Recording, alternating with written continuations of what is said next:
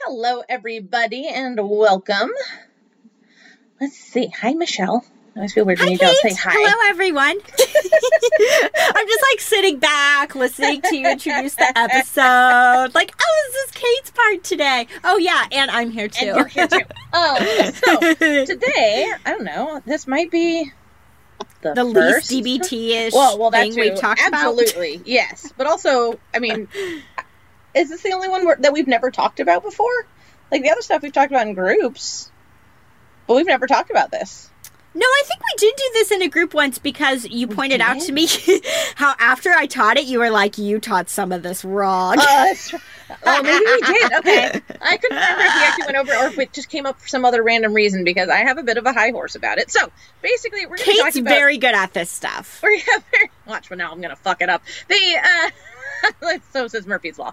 But we're basically talking about... I don't know, behaviorism, behaviorism techniques. So... You guys know Pavlov. Yeah, Pavlov, Skinner, stuff like that. So this is all about, to bring it back around to why the hell should you listen to this episode or care? There's a lot of patterns in our lives, right?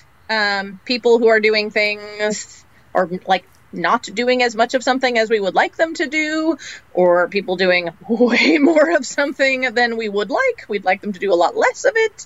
And basically what this whole episode is hoping to teach you is to look at what role you're playing in sort of those patterns, I guess, of behavior with the people around you, and help you be able to modify your behavior to try and either get more of the thing you want from people or decrease the thing you don't want with people.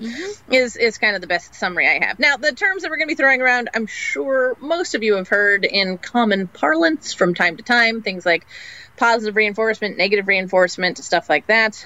Big clue, no one does that right. There's positive and negative don't mean what you think they mean. Yes. Is the biggest takeaway probably in that sense. But it's, I don't know, it can be hard to own that we sometimes are partially responsible for the stuff that's happening that we don't like in our relationships, whether they be personal or professional or whatever. But I think it can also be empowering to realize that we can help impact things happening less or more that we like or don't like. Now, this is obviously not a panacea, but what did you call it, Michelle? A cure-all. I think I just said a magic wand. A magic wand. Yeah, sorry. Yes. Cure-all. There we go. But, because we can't 100% guarantee that you can change other people's behaviors. In fact, I think the whole concept is pretty against what we talk about all the time, which the only thing you can change is yourself. But that's really what we are saying, is change yourself. You're changing one part of a system, and that's going to have an impact on the whole system, one way or another, essentially. So, Michelle and I are going to do our best job trying to explain all of these different concepts and give examples to hopefully help solidify them for you. Summarize them at the end and hopefully leave you more informed rather than more confused. Always the goal. Always the goal. I don't know that this is true, but boy, would I not be surprised if we get questions or emails about this, questions in the group or emails, because it's weird. Yeah. I love it, but it's weird. Yeah, it gets really interesting going along with the different terms and how they work and stuff like that. And I think it's also important to name before we get into this, sometimes a common misconception about behavior shaping, if you will, which is one of the terms we're going to talk about. But, basically trying to use reinforcement and punishment and things of that nature is that sometimes people are like, this feels really manipulative. This feels like I'm doing this thing behind the scenes to get more of what I want or to get them to stop doing something I don't want. And a way to reframe thinking about that is that as human beings, we are all subject to being influenced by things we like and don't like. Things that reinforce behavior, things that make us want to stop behavior and do it less. We are all prone to these ideas. And so really it's just a situation where, kind of as Kate said, our hope is that you guys will be able to see how you're playing a role in maybe a behavior that's happening with someone else and how you can maybe play a different role or try something different and see if that changes the dynamic between the two of you. So it is kind of a form of boundary setting in an interesting kind of way to look at it. I can see that. But basically, yeah, this is, I don't know. I don't want to just be like, this isn't manipulative at all. Well, I don't know. I also think that it's hard to think of it that way. I think the word manipulation gets a bad rap. I don't know about you, but I personally see our job is to manipulate people in a lot of ways. We're influencing the people around us all the time, right. No matter what. Yes, we're always manipulating people, because we're trying to get them to behave more in the ways we want and less in the ways we don't want. We're always doing that. This is just a more organized way of doing that. Yes, more intentional. There you go. I like it. And the other thing that might be important to note before we get into it, Kate mentioned that we're going to have some examples. So for each example, we have like a child example, like a parent with a child, and an adult to adult example, because a lot of this stuff applies to parenting. Yeah. I taught parenting courses for a couple years, and we definitely talked a lot about positive and negative consequences, reinforcement, a lot of this. So it's very easy to think about this in terms of parenting, but for those of you out there who don't have kiddos, we're going to also try to give you some examples of how this can work with fellow adults in your life as we go along. So, okay. I get to start. You get to start. I get to start. Okay, with, I would say, maybe arguably the most easy to understand. Lucky me. Ramp up. Yeah, but the first term we're going to talk about is positive reinforcement. Basically, rewards is another way to think about it. The idea behind positive reinforcement is that you do, I'm going to use the term good here, but that's very subjective. But you do something good, you get something good. It's kind of the idea behind positive reinforcement. Yeah. And a reinforcement, I do think it's worth mentioning just what a reinforcer is, as CBT defines it, which is just something, a consequence that increases the frequency of something, right? Yes. So, yeah, it's just, it's going to be unique to every person. We all like different things, so different things will serve as reinforcers for us, but yeah. Yeah, very true. And also, before I get into my example, I mentioned this last episode, but I'll mention it again because it just started up again. So, Kate and I often record a couple different episodes on the same day. And in the most recent episode, I mentioned, hey, my husband's doing some housework, and you may hear pounding sounds in the background as he's hammering nails into the wall and what have you. So for you all, it feels like a week later. For us, it's just an hour. I don't know, an hour later from when I last said it. But as a reminder, you may hear sounds like that this episode too. Bang, Anyways, bang. Okay. All right. Positive reinforcement. Go. And so, Kate, you were basically just saying that reinforcement is like a consequence, like a thing that happens. Yep. Yeah. So a positive thing that happens is what we're going to be talking about here in the first one. And I just use the term reward. So that also fits too for what we're discussing. But basically, yeah, this is something I'll talk about the two examples we came up with here. So like for a kiddo, saying something like, if you finish your dinner, you get ice cream, right? So you do the thing of finishing dinner, and then you get this thing that is positive, that you like, that you enjoy as a result. We have to stop using the word positive to mean good, or we're going to confuse everyone. Oh, true. Stop. No. Okay. I'll change it. Okay. But good works, right? I can say good. Good is wonderful. Okay. I'll use good. You do something I want, you get something you want. How's that, maybe? Yes, you get a good thing. Yep. You get something that you desire. Yep. That's what happens. So an adult example would be if you do a good job at work, you get a raise, right? You're working hard, and then you get this thing that you want that is good and exciting. I'm trying to come up with other words besides positive because it's so tempting to say. Yeah. But you get a raise, right? So a good thing happens.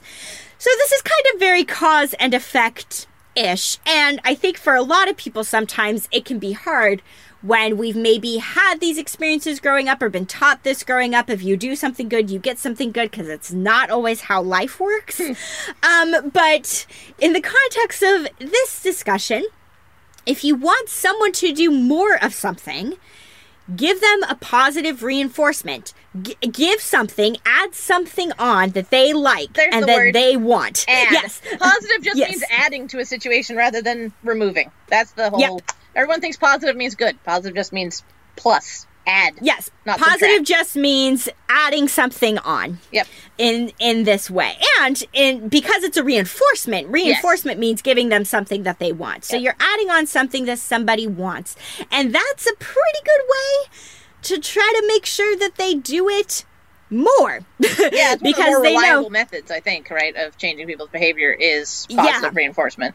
yep, they have a goal that they're working towards, and they're going to get something that they want at the end, if you're giving them a reward. And so, like, in terms of animal studies, which, I mean, I won't get into too much, but, right, if you teach little hamsters that if they pull a lever, they get a treat, they're more likely to pull the lever more often because they're getting positive reinforcement from doing that. They're getting something that they want every time they do that behavior. So that's what we're talking about here is someone does something you want, you reward them with something that they want. Yes. With the positive reinforcement. Okay, Perfect. I'm doing all right. Again, Kate's a lot better at this discussion Well, the than only I reason am. why, let me put this out there, I wish I could remember his name, but the teacher that I had for my abnormal psychology prerequisite when I was getting my prerequisites out of the way before grad school, literally put this on every test until everyone in the class got it right. So I probably took 6 tests with this material.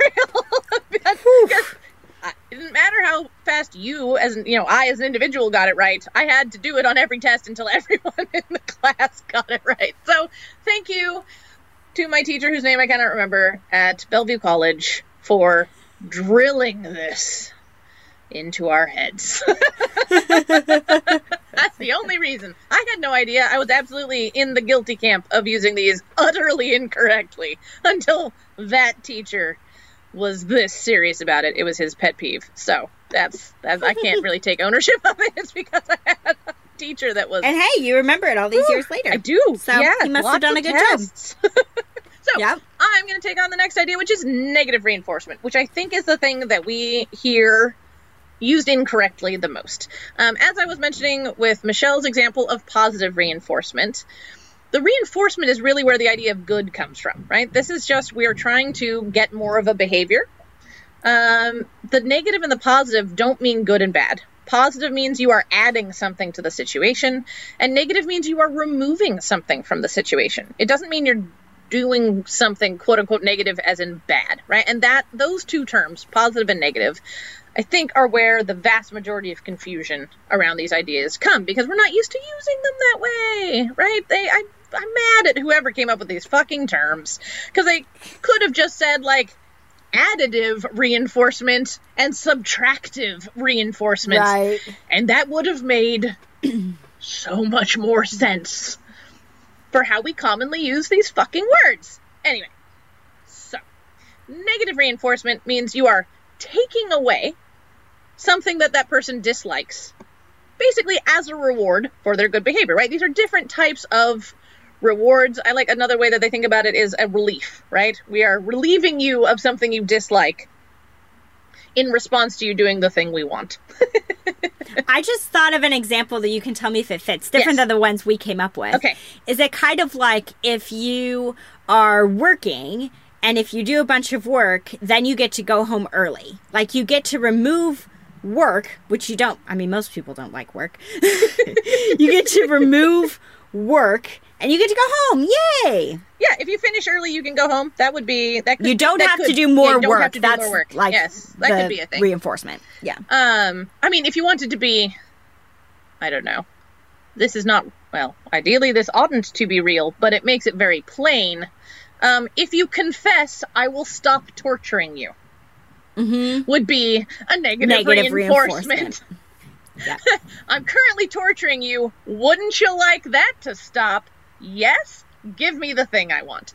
Right? And that's I am increasing the behavior of your confessing by taking away the torture that I am putting you through. In some more, ideally, real life. Hopefully you're not going around torturing people. If we're talking about a kid again, I like that you put both of the kids that Michelle thought of the first couple of examples here. They're both around food. I like it with kids. So this one is, if you eat your carrots, you don't have to eat your peas, right? So if you imagine a kid who's just like, I don't know, kids don't talk I hate this way. peas. I hate all vegetables. I don't know. Or I hate peas especially. Peas are the worst thing. I hate peas, but I like carrots. I'll only eat carrots. It's the only vegetable I'll eat. Oh, well, then they probably don't care. Yeah. But yeah, so I don't know, I imagine we're trying to get them to do more of something for some reason. But yeah, right, so if you eat carrots, you don't have to eat your peas. I don't know, if you lay down for your nap, you don't have to eat peas for dinner. Right?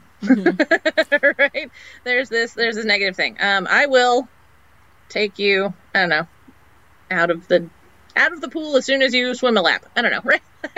We can go home as soon as you do the kid's like, I don't want to swim. And it's like, swim one lap and then you can be done. Yep. Okay. Yep. You know. Right? So that's the whole point, is removing an unpleasant thing. So,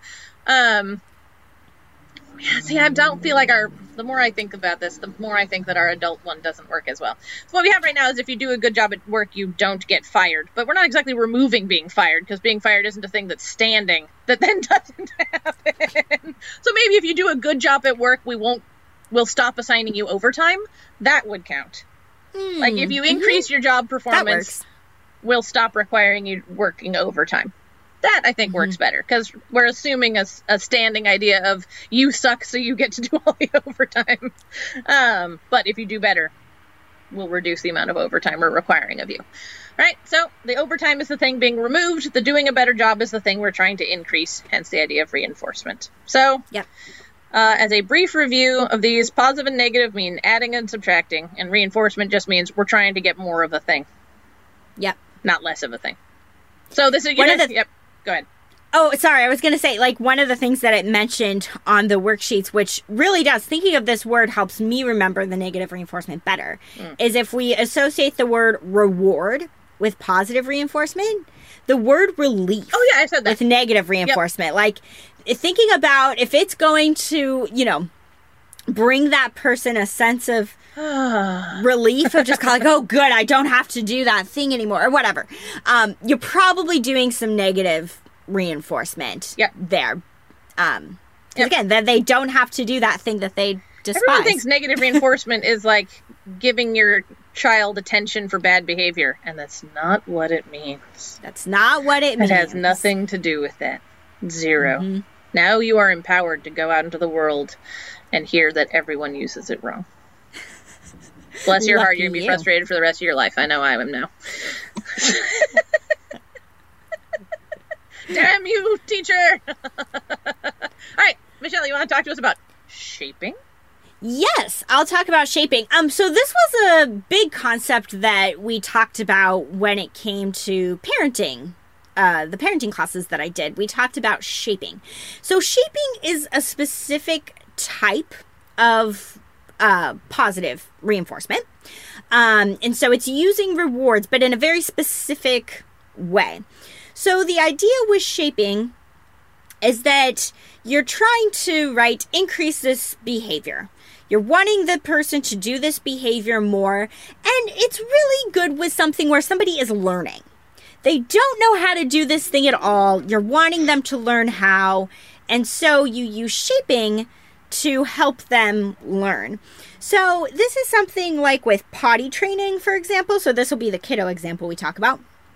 With potty training, it might be that at first you want to reward your child just for sitting on the potty, right? I feel like I'm about to talk about bodily functions more than we normally do on the podcast, but whatever.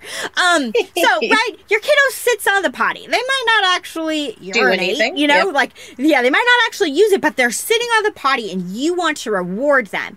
And maybe, thinking about a young child who's about 2, maybe they really like stickers. So you give them a sticker because they sat on the potty. Awesome. Now, after they've done that a few times, sitting on the potty becomes Old hat. They've got that down. Now you actually want them to start using it. So you maybe start giving them a sticker only when they go pee. Right? Now they're not getting stickers anymore just for sitting on it. They're getting stickers for the next level up, which is going pee. And then maybe the next level up, which is going poop. Because for a lot of kiddos, they figure out the pee stuff before they figure out the poop stuff. But eventually over time, you're probably rewarding them less often because they're getting better at the thing. So you're still rewarding, but you're going to be rewarding different behaviors. So like for, I don't know, an adult situation, like I think back to when I was a cashier at a grocery store and I was having to learn and get trained on how to do that.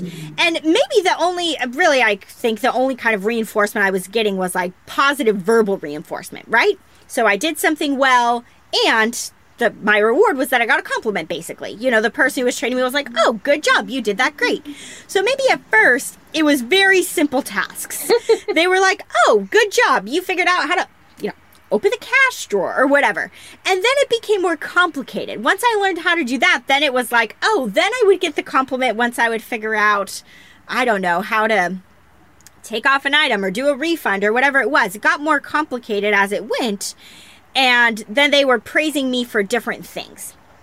And another silly example that I thought about is honestly with, so the podcast host that we use, which is this website called Buzzsprout. Buzzsprout at first, when Kate and I started the podcast, they were sending us these little, like, good job emails. Achievements. For achievements that we had unlocked. It was like, ooh, you got 10 listens. Good job. And they'd send us this email. And we were getting a lot of them at first. And then over time, they start spacing them out. So it's like, now you only get it in, I don't know. The next achievement is like, if you get, I don't even know what it is. Probably like 50,000 listens or something. Like they get further spaced apart over time. This is shaping. Yeah, so you start off with, you do it less and less over time because there's fewer and fewer things. Yeah, there's just not as much of a need. Like, feasibly, the person is learning, they're getting better, they're getting this thing down. You don't need to be giving a reinforcement or giving a reward for something that they, figured out months ago. You're trying to figure out what's the new challenge that they're facing or what's the new thing that this person is working on and rewarding that. So shaping is basically a really flexible way of doing positive reinforcement. Kate, did you look up our achievement Yeah, we thing? don't get any more. 24 out of 24 achievements earned. Our last one was 10,000 downloads. Well, we're just kicking ass and taking names, and they don't know how to we do have a number of episodes published, because 200 will be our last one. We won't get there, because we don't have 200 different DBT skills. But technically, we have 4 out of 9 achievements for number of episodes published. But we're never going to. Oh well, hey, there we go. That's something. It is something. No more. Yeah, and this is actually something that typically happens with shaping. Yep, it diminishes to nothing eventually. Yeah, you're not giving a 7-year-old stickers anymore for going to the bathroom. Like, you're just not. The kid learns it, they figure it out. You don't need to do it anymore. So shaping changes over time. At the beginning, there's a lot of reinforcement, and then at the end, there's not really much at all. And typically, again, it is positive reinforcement. It's adding something, giving something, even if it's just verbal, giving something when the person is doing the behavior as they're learning. So that's shaping. We didn't mention a box here, but I do think it's worthwhile, the timing one, which is right underneath shaping, where it says timing counts. I do think that that's worth mentioning. Reinforcing behavior, I don't know, 2 days after it happened does nothing. Yeah, this is a really good point. Yeah, before we move on, because, we have the positive reinforcement, the negative reinforcement, and shaping. After this, we kind of switch gears. Yeah. So, I think it is really important that, do you want to keep talking a little bit about some of that stuff? So, cool. Proximity to behavior is super important with all of these concepts. The closer to immediately after the behavior you want or don't want occurs that you act, the more effective your action is going to be. Whether that's reinforcement or punishment, positive or negative, doesn't matter. The closer you are to the actual behavior that you're trying to influence, the more influence it will have. So try and reinforce behavior immediately after it occurs. And as Michelle was sort of talking about with shaping, it says at first reinforce after every instance of the behavior and then drop it off over time. And that's another way of sort of considering the timing of it. So do it immediately after the thing you want, and be mindful of, I don't know, how often you're doing it over time. If something starts to drop off, you can always go back to doing it more often again too, right? It's not, you don't have to be static on this, on this, I kind of think on this, you don't have to be in one direction. You don't have to just diminish and then you're stuck. Right? If I'm going down to, reinforcing every other time, I never can go back to reinforcing every time or something, right? There's that sort of thing. Also, the other thing that's important, which is funny because I just talked about variability, but overarchingly is consistency, right? Yeah. Especially early on, you really want to be doing it, the same thing immediately after it occurs and every time it occurs when you're starting. It's actually a little crazy making for human brains to have intermittent or variable reinforcement and punishment. Back when things could be done that are obviously unethical now, we can learn some of how this breaks people. Right? Well, we did actually a lot of really mean things to dogs, actually, really, to learn a lot of this stuff. Very mean things to puppies. But thankfully, we're not doing that anymore. So be consistent, do it immediately afterwards, and, look at how often you're doing it in relation to how long you've been trying to reinforce the thing. Does that all make sense? Yeah, it totally does. And then there's something else that is mentioned here that says when you vary reinforcement, behavior becomes very hard to stop. And I can think of 2 examples right off the top of my head that really explain that pretty nicely. So the first is what I mentioned a moment ago, studies with hamsters where they press a lever and they get a treat. They showed that depending on whether you do it where every time they press the lever they get a treat, or sometimes they get a treat and sometimes they don't, those hamsters where sometimes they get it and sometimes they don't get it, they will press that lever more often. Oh, yes. Trying to get a treat. Yeah, they're like, where's my treat? Whereas the ones that know they can always get the treat every time, they don't feel the need to do the behavior as much because they know it's consistent. If it's inconsistent, they really want it. And so one of the ways that honestly that translates to adults is gambling. Oh, good point. You don't get a win every time you gamble. You never know whether you're going to... Yeah, you never know whether you're going to lose money, win money, and so that's a big reason that keeps people going back. I might win this time, I might win this time, I might win this time, I might win this time. Yeah. If you know you're going to win every time, that's cool, but then you don't need to do it as often. It's something about, it's like, I didn't get it, so I need to try again. Yep. So variable reinforcement, where it fluctuates over time, is a real thing. You can also make superstitious pigeons, but I'm just saying. You can do what? You can say more. You can make superstitious pigeons. So basically when it's intermittent reinforcement, right? Well, with pigeons it's pecking, not pulling, but peck a button and sometimes it gets things. Yeah. Like if before, basically if the pigeon maybe turned in a circle, hit the button, and then a treat came out, it'll be like, oh, it's the turning of the circle. And then you'll have pigeons all turning in circles and hitting and turning in circles and hitting, right? You can cause superstition in pigeons with intermittent reinforcement. That's fascinating stuff. So hard. Yeah, it's pretty crazy. Anyway, all right. Are we good with that? Yeah, let's go on to extinction. Okay, so extinction is basically... you realize you've been reinforcing a behavior and you stop. And what's going to happen then, right? This is the idea of hoping to have some, a behavior stop that you have been reinforcing. I don't know if this is what we put down, right? I have to look at my notes again. Yes, we talked about tantrums. Okay. I'm like, that's to me the absolutely quintessential example of kiddos. This. Right? So let's all be honest. Children throwing a tantrum is hard not to give into. Not because you want to, not because it's endearing, but because, oh my God, make it stop. There is some negative reinforcement going on there. Yep. From the kiddo to the parent. You give me what I want, I stop screaming. Yep. That is negative reinforcement. Yes, it is. Well called. Yes.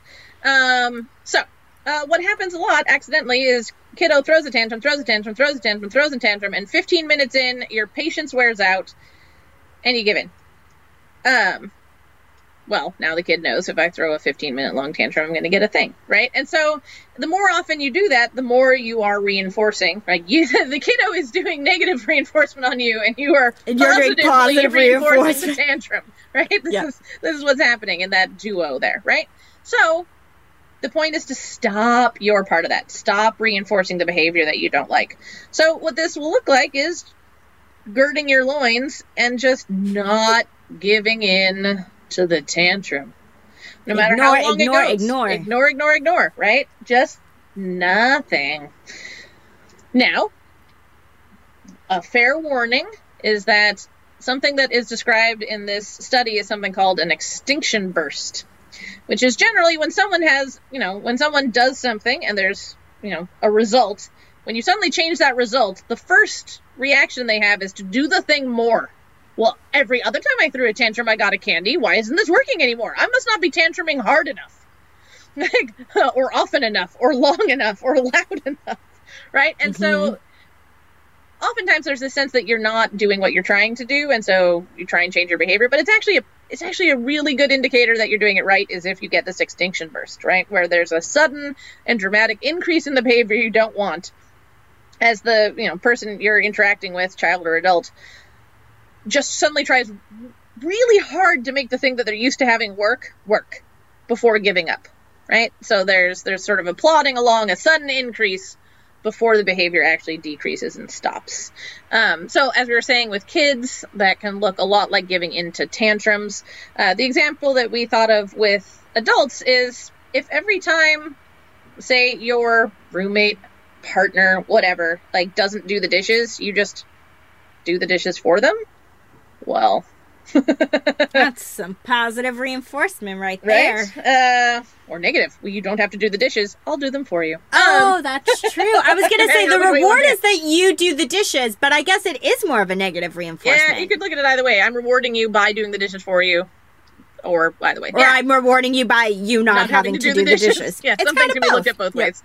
Right? So, you have to stop doing the dishes for them. Stop rewarding the behavior you don't like by letting them skate off on not doing the thing. Now, in this particular example, this will probably result in you having a unfortunate kitchen for a while.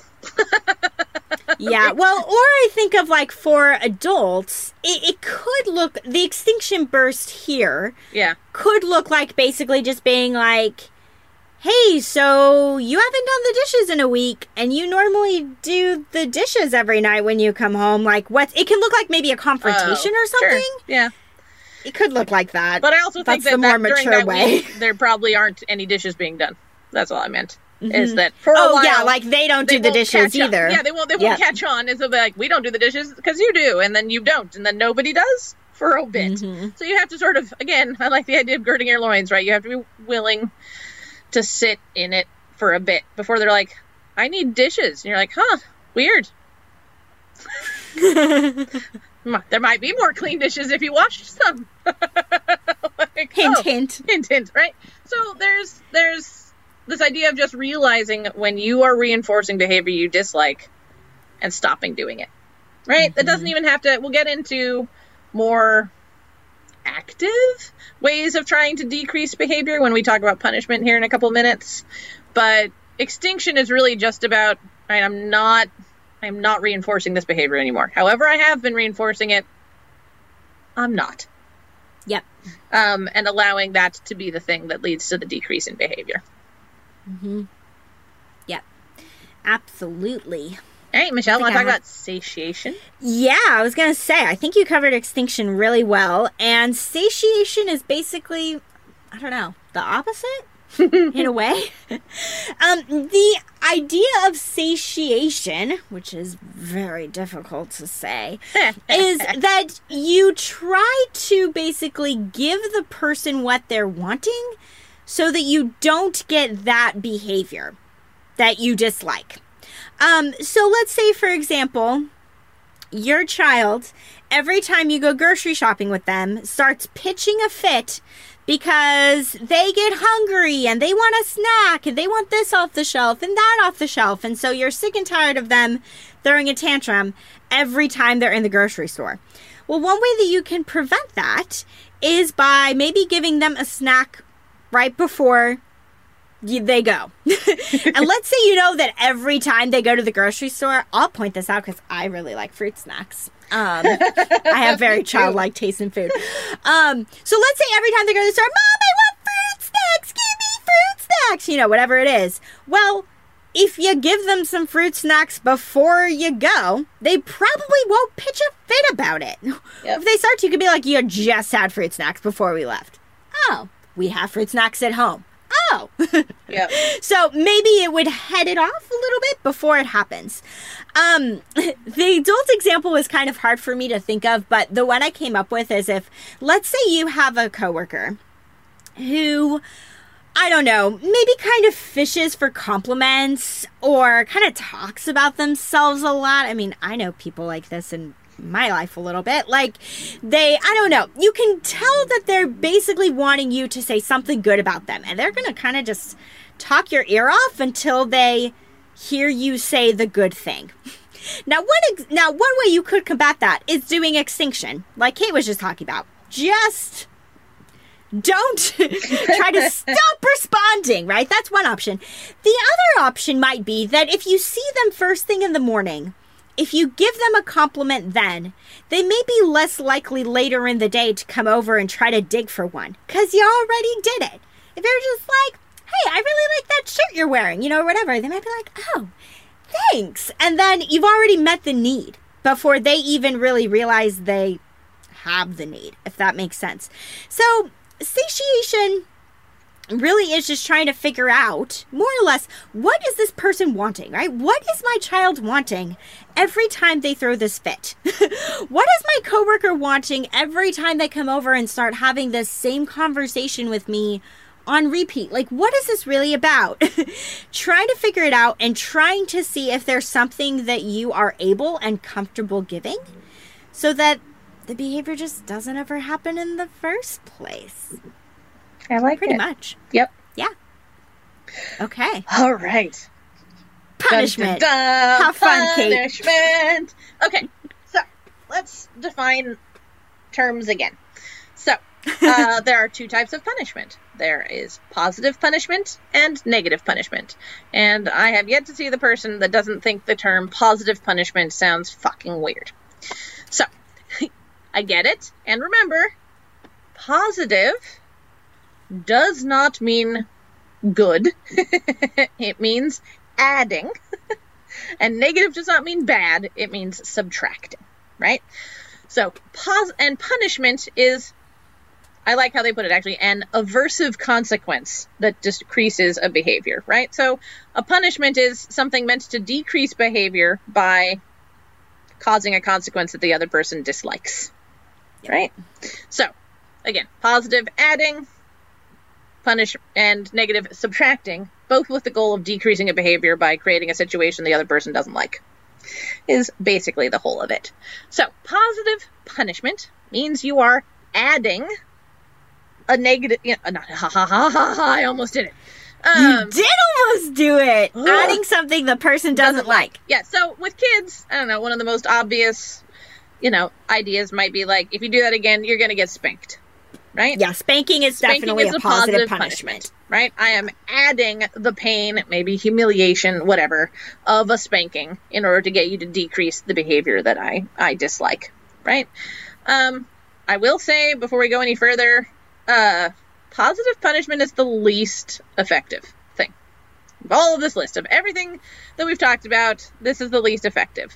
Turns out, I don't know, you ever meet someone who liked being spanked? Right? Like, it creates other other issues. Yeah, other sometimes. issues in the relationships or in the person or whatever. Also, well, because you also have to do it hears... immediately and with no emotion, right? And have you ever seen a parent spank a kid when they weren't angry at the kid, right? The emotion adds a different thing. It no longer feels like just a consequence. It feels like an interpersonal interaction in a different sort of way. So I will say that while we want to describe it so that you know what it is, so you have all four components of these ideas: positive and negative reinforcement and positive and negative punishment. Positive punishment is just kind of shitty. It just doesn't... Yeah.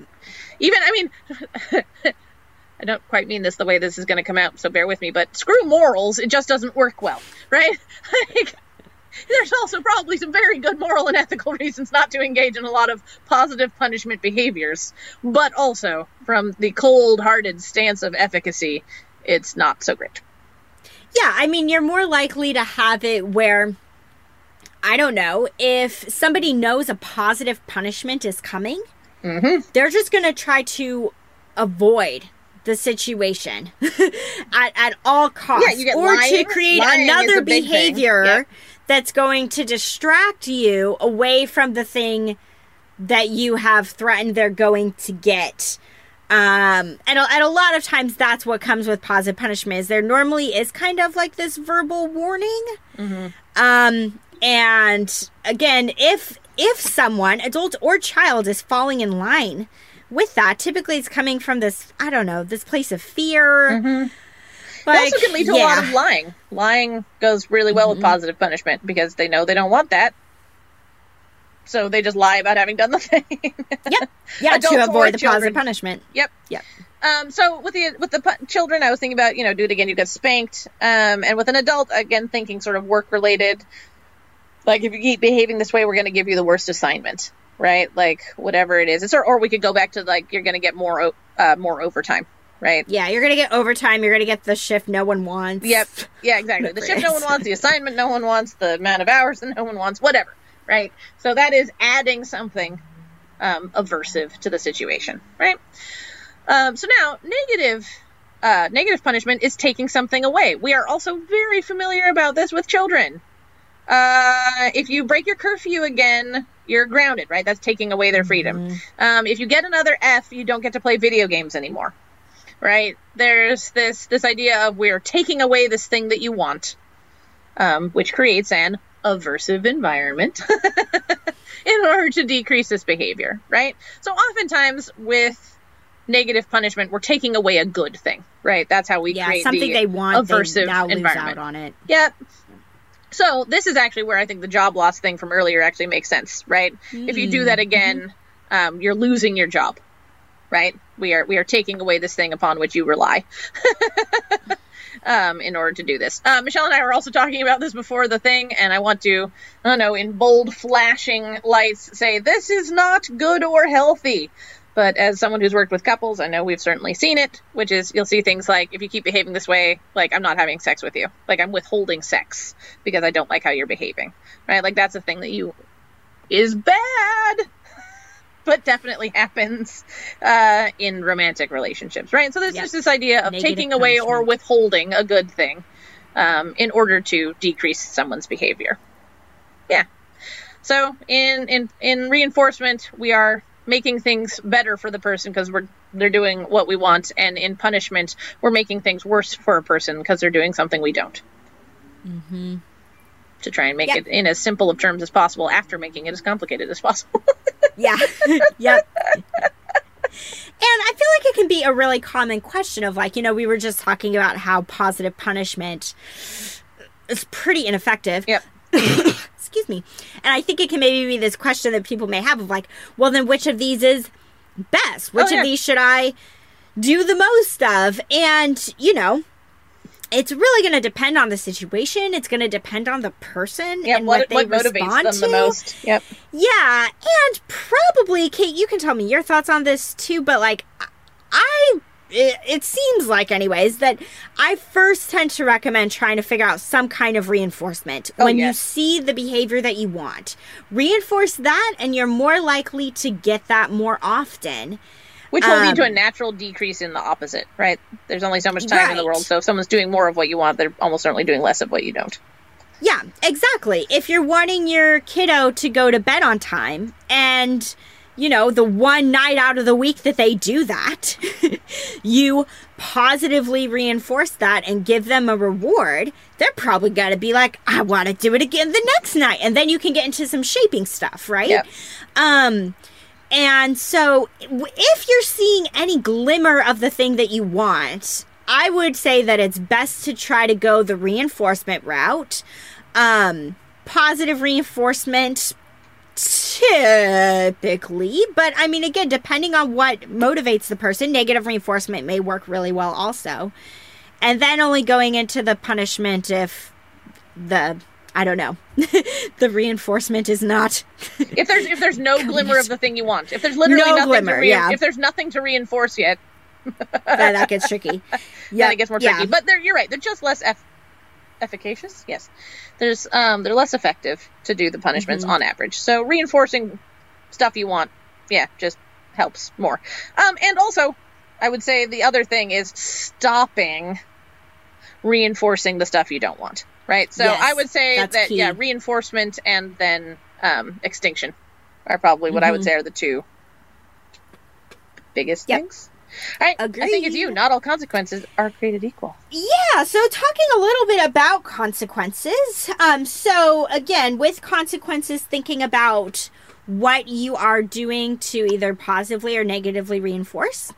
Because reinforcement is a consequence, right? The person does something and then something either happens or doesn't happen, right? There's a consequence there. So again, consequences in this case is not used as a term that is bad. A lot of times that's what we think of consequences as in society, right? You do something wrong, that happens after you get a consequence. Yep. Yeah. In this case, it's just really cause and effect. Yep.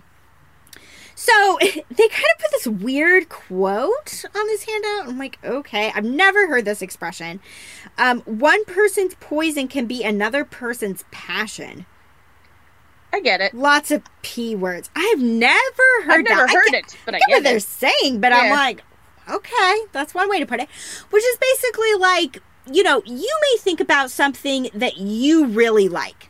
Right? Oh, man, if someone gave me chocolate every day, whoo. Oh, Michelle, I was just thinking houseplants. Buying me a houseplant would be a huge reinforcement Kate for me. Kate loves plants. I hate plants. I don't garden at all. I'm barely keeping my succulent alive, Kate, at my office. Buying you a plant would be more of a punishment than a reinforcement. It really would be. Positive that's a very good example. Buying you a plant would be a positive punishment for you. It would be.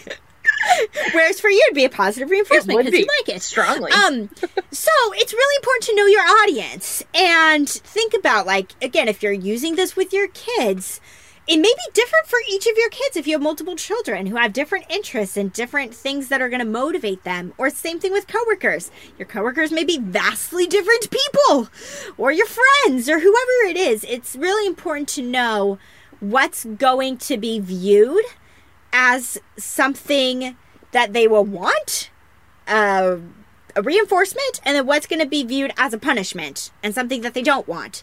It's really important to know what they would work to get or work to avoid. I like how they phrase it in that handout. Yeah, exactly. Yep. So they also mentioned how context counts. A reinforcer in one situation can be punishment in another. I'm trying to think of an example of that off the top of my head, and I'm struggling a little all right bit. This is a little bit silly, but bear with me.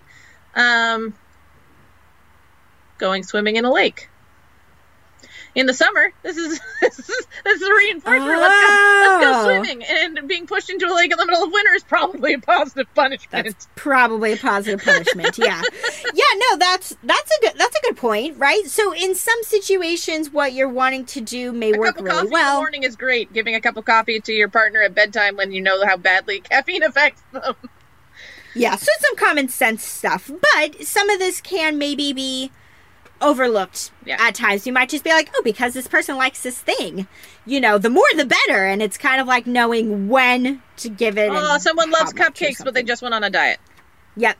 Well, and actually that's the next thing it talks about is quantity counts. If a reinforcer is too little or too much, it will not work. So again, it has to be something that the person cares about and wants. And please make this realistic. I've seen it so many times with parenting work that I did for the longest time, that people would tell their kids, you know, if you clean your room, I'll go buy you a toy.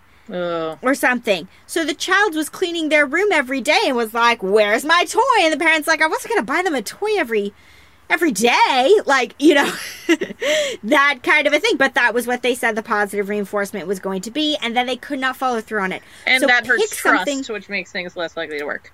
Exactly. Yep. Then you're back to square one. So it's really important that you're picking a consequence. Again, whether it's positive reinforcement, positive punishment, negative punishment, doesn't matter, that you're picking a consequence that is something that you can deliver on, that is realistic, that's not going to be too much or too little.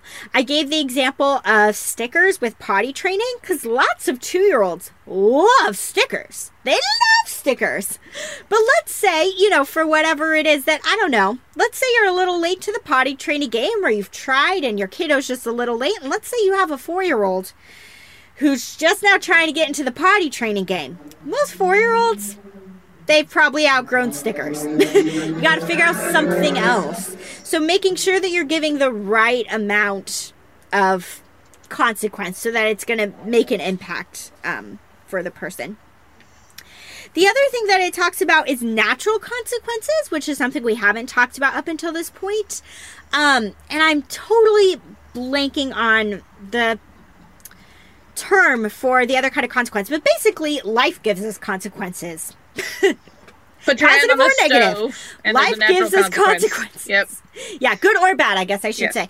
Life will give us things that we really enjoy. Life will give us things that set us back. And that sometimes natural consequences are the best teachers. Making sure, of course, especially with kids, that it's not going to be a a natural consequence that is going to be unsafe. Right? Yeah, don't actually let your kid touch the stove. Yeah, don't actually let your kid run in the street and get hit by a car. That's the natural consequence of running in the street. Don't let that happen.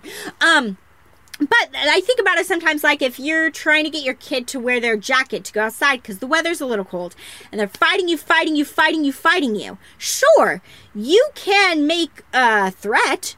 You can give a negative punishment, which would be if you don't put your coat on, we're not going outside. Right? That's a negative punishment. They miss out on something that they want. You can do that. Or you may just eventually be like, all right, go outside without your coat. And your kiddo will learn they get cold. And they will want to come back in. So again, this is something where it's really going to be, especially with kids, age dependent, figuring out what's developmentally appropriate natural consequences and that kind of a thing. But sometimes that really takes the burden off of you for trying to come up with a punishment. And life can just do it to a degree that is safe. And people figure that out. So that can be important, right? My natural consequence is speeding. I get in an accident. There you go. There you go. Or get a ticket. Yeah. Or get a ticket. That's what's going to happen. And it says here too, as another idea, ask what consequence the person would work to get or work to avoid. So this can also be really helpful with kids. Not that they get to completely call the shots, but, you know, to say, okay, when you get an A on your report card, what would you like to do? Would you like for us to go out for ice cream? Would you like to go to a movie? Like, what do you, which again are things that are hard with COVID, but like, what would you like to do? If you get straight A's on your report card, like asking them what positive reinforcement they would like, especially with teenagers, right? Sometimes you may think you're doing like the best thing in the world and they kind of shrug their shoulders and they're like, I don't care. And you're like, damn it, you know? So asking the person, like, what would you like, can help make more of an impact. And also, this is super, super important too. It says, observe changes in behavior when a consequence is applied. See if it actually worked. See if it actually made an impact. And if it didn't, you need some tweaking. Whether it's that you didn't do it soon enough after the behavior occurred, or you didn't come up with a reinforcer or something that was a punishment that made enough of a dent. Whatever it is, trying to be observant and notice when you're getting closer to the behavior that you're wanting, or if you feel like you've kind of stalled, then you may need to come up with something different. Woohoo! Okay, I think that's all I have to say about that one. All right, I think we're to the summary. Am I wrong? Yeah, just kind of summarizing everything we talked about today, because we threw a lot of terms at you guys. Okay. I wish this was an acronym, but it's not. Oh, no. Nope. My God, how long would it have to be? It'd be a long acronym. All right, so I like this. Actually, I'll admit, I'm not always the biggest fan for some of the boxes, some of the stuff on some of the worksheets in DBT, but I like this. I think this really does a good job of summarizing. So basically, with all this behavior change strategies stuff, we're assumed to have one of three goals. We want to increase a behavior in someone. We want to weaken or decrease that behavior in someone, or we want to basically completely eliminate a behavior in someone. So those three goals are matched up with their own, tactic, and then their own type of consequences. So if we want to increase someone's behavior, we use various types of reinforcement, right? So we either add a positive consequence to get them to do something more, or we remove, it says positive. Fuck you, handout. I read you and I hate you. You were just talking about how much you liked it. I know. I like the concepts, but apparently I didn't notice that they used positive there. You have to. Right. It's basically just saying do positive reinforcement or negative reinforcement. Yes. One of the two. Yep. Yeah. So add a good consequence or remove an aversive consequence if you're trying to increase a behavior. If you're trying to weaken a behavior, that's where that extinction satiation stuff comes from. So we either remove a reinforcer from the behavior we dislike, or we try and provide relief for that behavior beforehand, right? Like Michelle's idea of giving your kid fruit snacks before they go to the store, right? So we either stop reinforcing the behavior we dislike, or we try and we sort of anticipate the behavior we don't like and try and have a workaround by not giving in, that sounds wrong, but, meeting the need or the desire of the person before they have the unwanted behavior. And then last but not least is suppress or eliminate a behavior that we dislike. And that's where the idea of punishment comes in. So we either add an aversive consequence or remove a pleasant consequence, right? So yeah, I do think, I think we missed this on a page before, but I do think it's important. We sort of sideways mentioned this, but especially if you're engaged in punishment type activities, do pair it with reinforcing, right?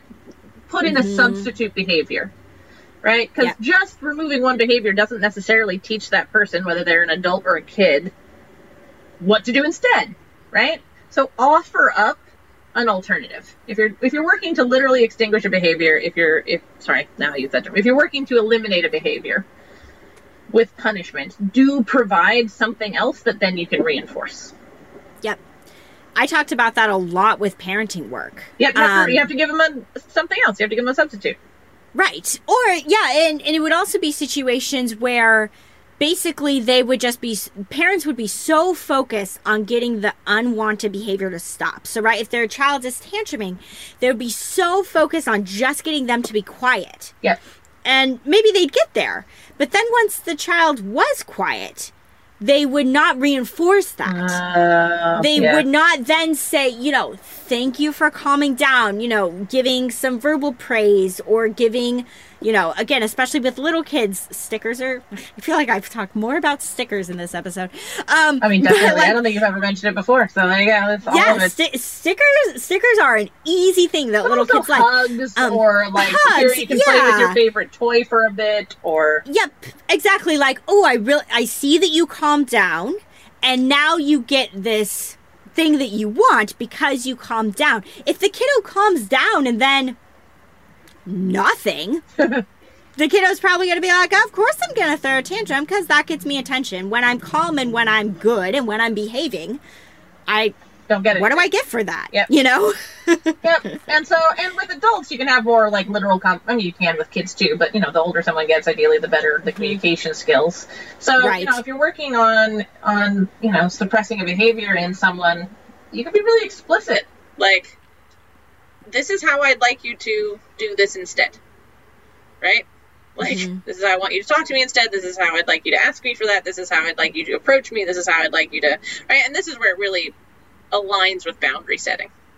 Yep. Right? There's this punishment, but also I want to give you a replacement because I want to be able to interact with you in a pleasant fashion. So, yep, increased behavior, weakened behavior, suppressed behavior correlates with reinforce, extinguish, or punish. And those are all about adding or removing pleasant or unpleasant consequences, more or less. Yep. Good summary? Cool. Yeah, great summary. Woohoo! So in terms of homework, we encourage you guys to start thinking there's probably someone in your life. Again, if you're a parent, if you have kiddos at home, again, this is right up your alley. But even if you don't, there's probably somebody in your life who does something that you really wish they didn't do. Maybe or you have does a a little bit of something you wish they did a lot more of. That is true. Yeah, either way. Like, you may have a friend who is always late and you want them to be on time. Or you may have, again, your partner or your roommate who never does the dishes and you want them to do the dishes. Whatever it is, think about somebody in your life, hopefully somebody you have pretty regular contact with, who you would like to do something different, what that thing is, and start playing around. Yeah, look at how you're interacting with the system right now.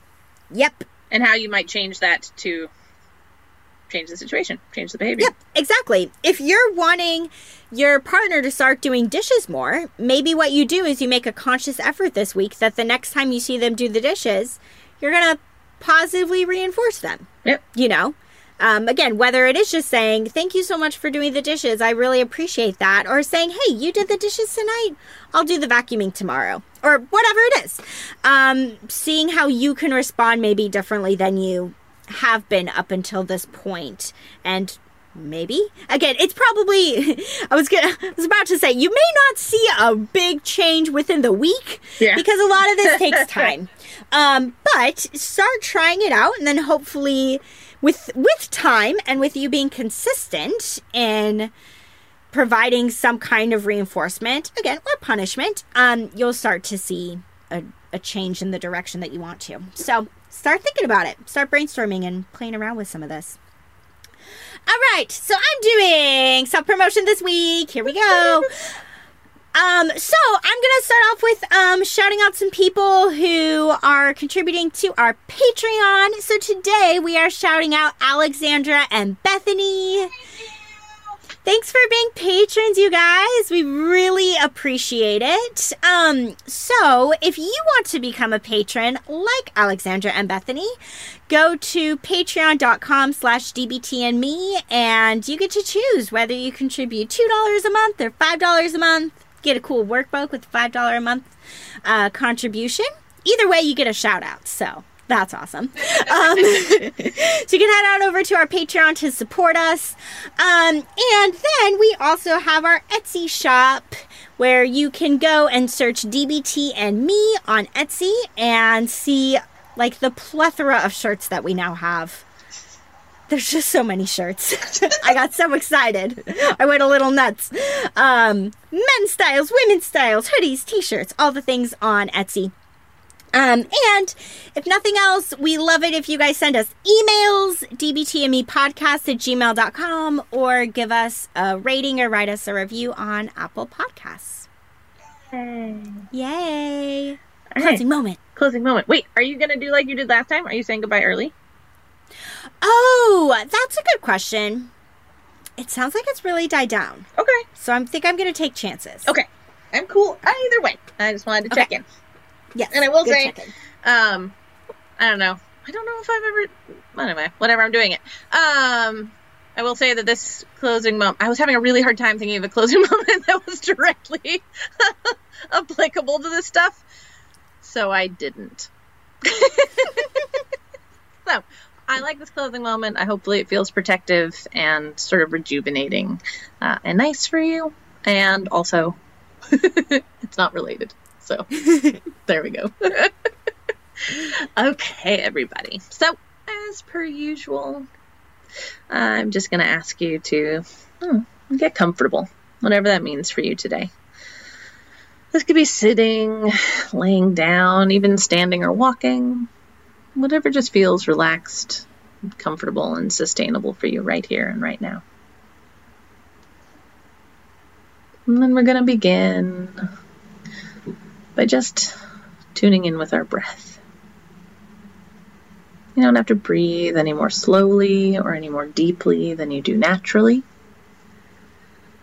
It's just about noticing. It's just about following the sensation of your breath as it moves in and out of your body. Allowing that rhythm and those sensations to welcome you into your body and into the present moment. We all have moments in our lives where we feel vulnerable, and not in the good way, where we feel unsafe or anxious, unprotected. So today, I'd like to lead you through a visualization of building yourself a fortress, building yourself a retreat, a place where you feel guarded and protected and ultimately really safe. While it can't necessarily make the real world safer in that sense, having a space in your own mind and your own heart to retreat to when things are hard can still provide a sense of relief and help give us a sense of internal resilience and protection from whatever is going on in the outside world. And so, in your mind's eye, I'd like you to picture standing to begin with, just in an open field or a clearing or a plain, somewhere with a little bit of space around you to build.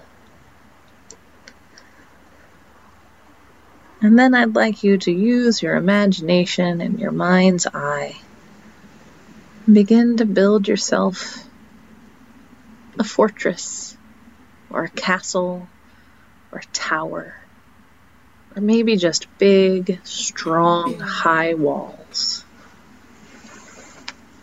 Remember, this is in your mind. There's no limitations. This space can be built out of any material you like. Its strength is absolute, no matter what it's made out of, because you are imbuing it with that strength right here and right now. So take some time. Let your imagination work with you.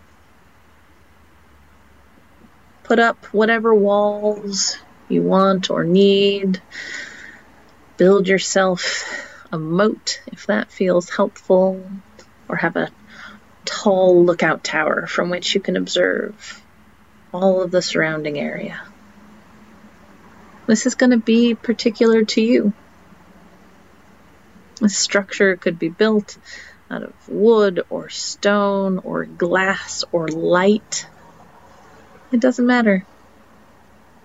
The only thing that matters is that it's a place where you feel protected. That it become a place where you can retreat in your mind, and also that you can carry with you when you need to bring some internal resilience into play in a difficult time or a difficult situation.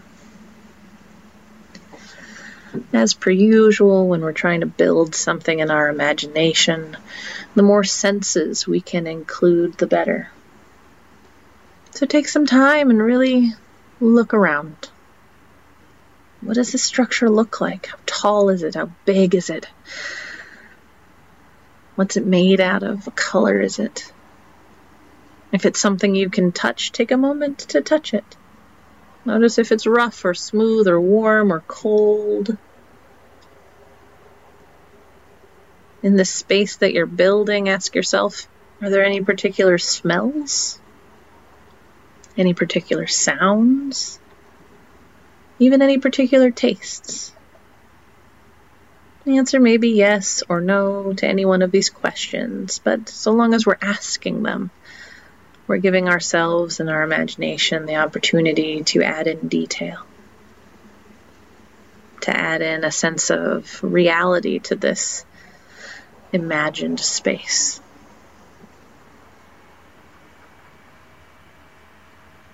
And once you feel like you've finished construction, take a moment and just be there. Notice what it feels like to be in this space, surrounded by this protective force or structure. Do you notice if you relax a little more, imagining yourself here? Is there somehow a sense of strength here that you might be able to carry out into the world when this visualization is done? Again, no right or wrong answers. It's just about taking the opportunity to ask, to check in, to see what comes back to you when you query yourself on these subjects. And remember that now that you've built it, this is here for you. This is available anytime, anywhere, no matter the situation. Now that you've built this, you can bring it to mind in an instant. All these colors, textures, sights, sounds, smells, everything, every detail, every thought that you put into this is yours now. It is a thing that cannot be destroyed or taken away. This sense of protection truly is yours, built by you and for you.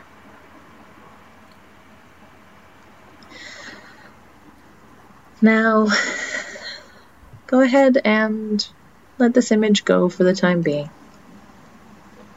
Let it fade away, knowing that it's accessible whenever you may need it.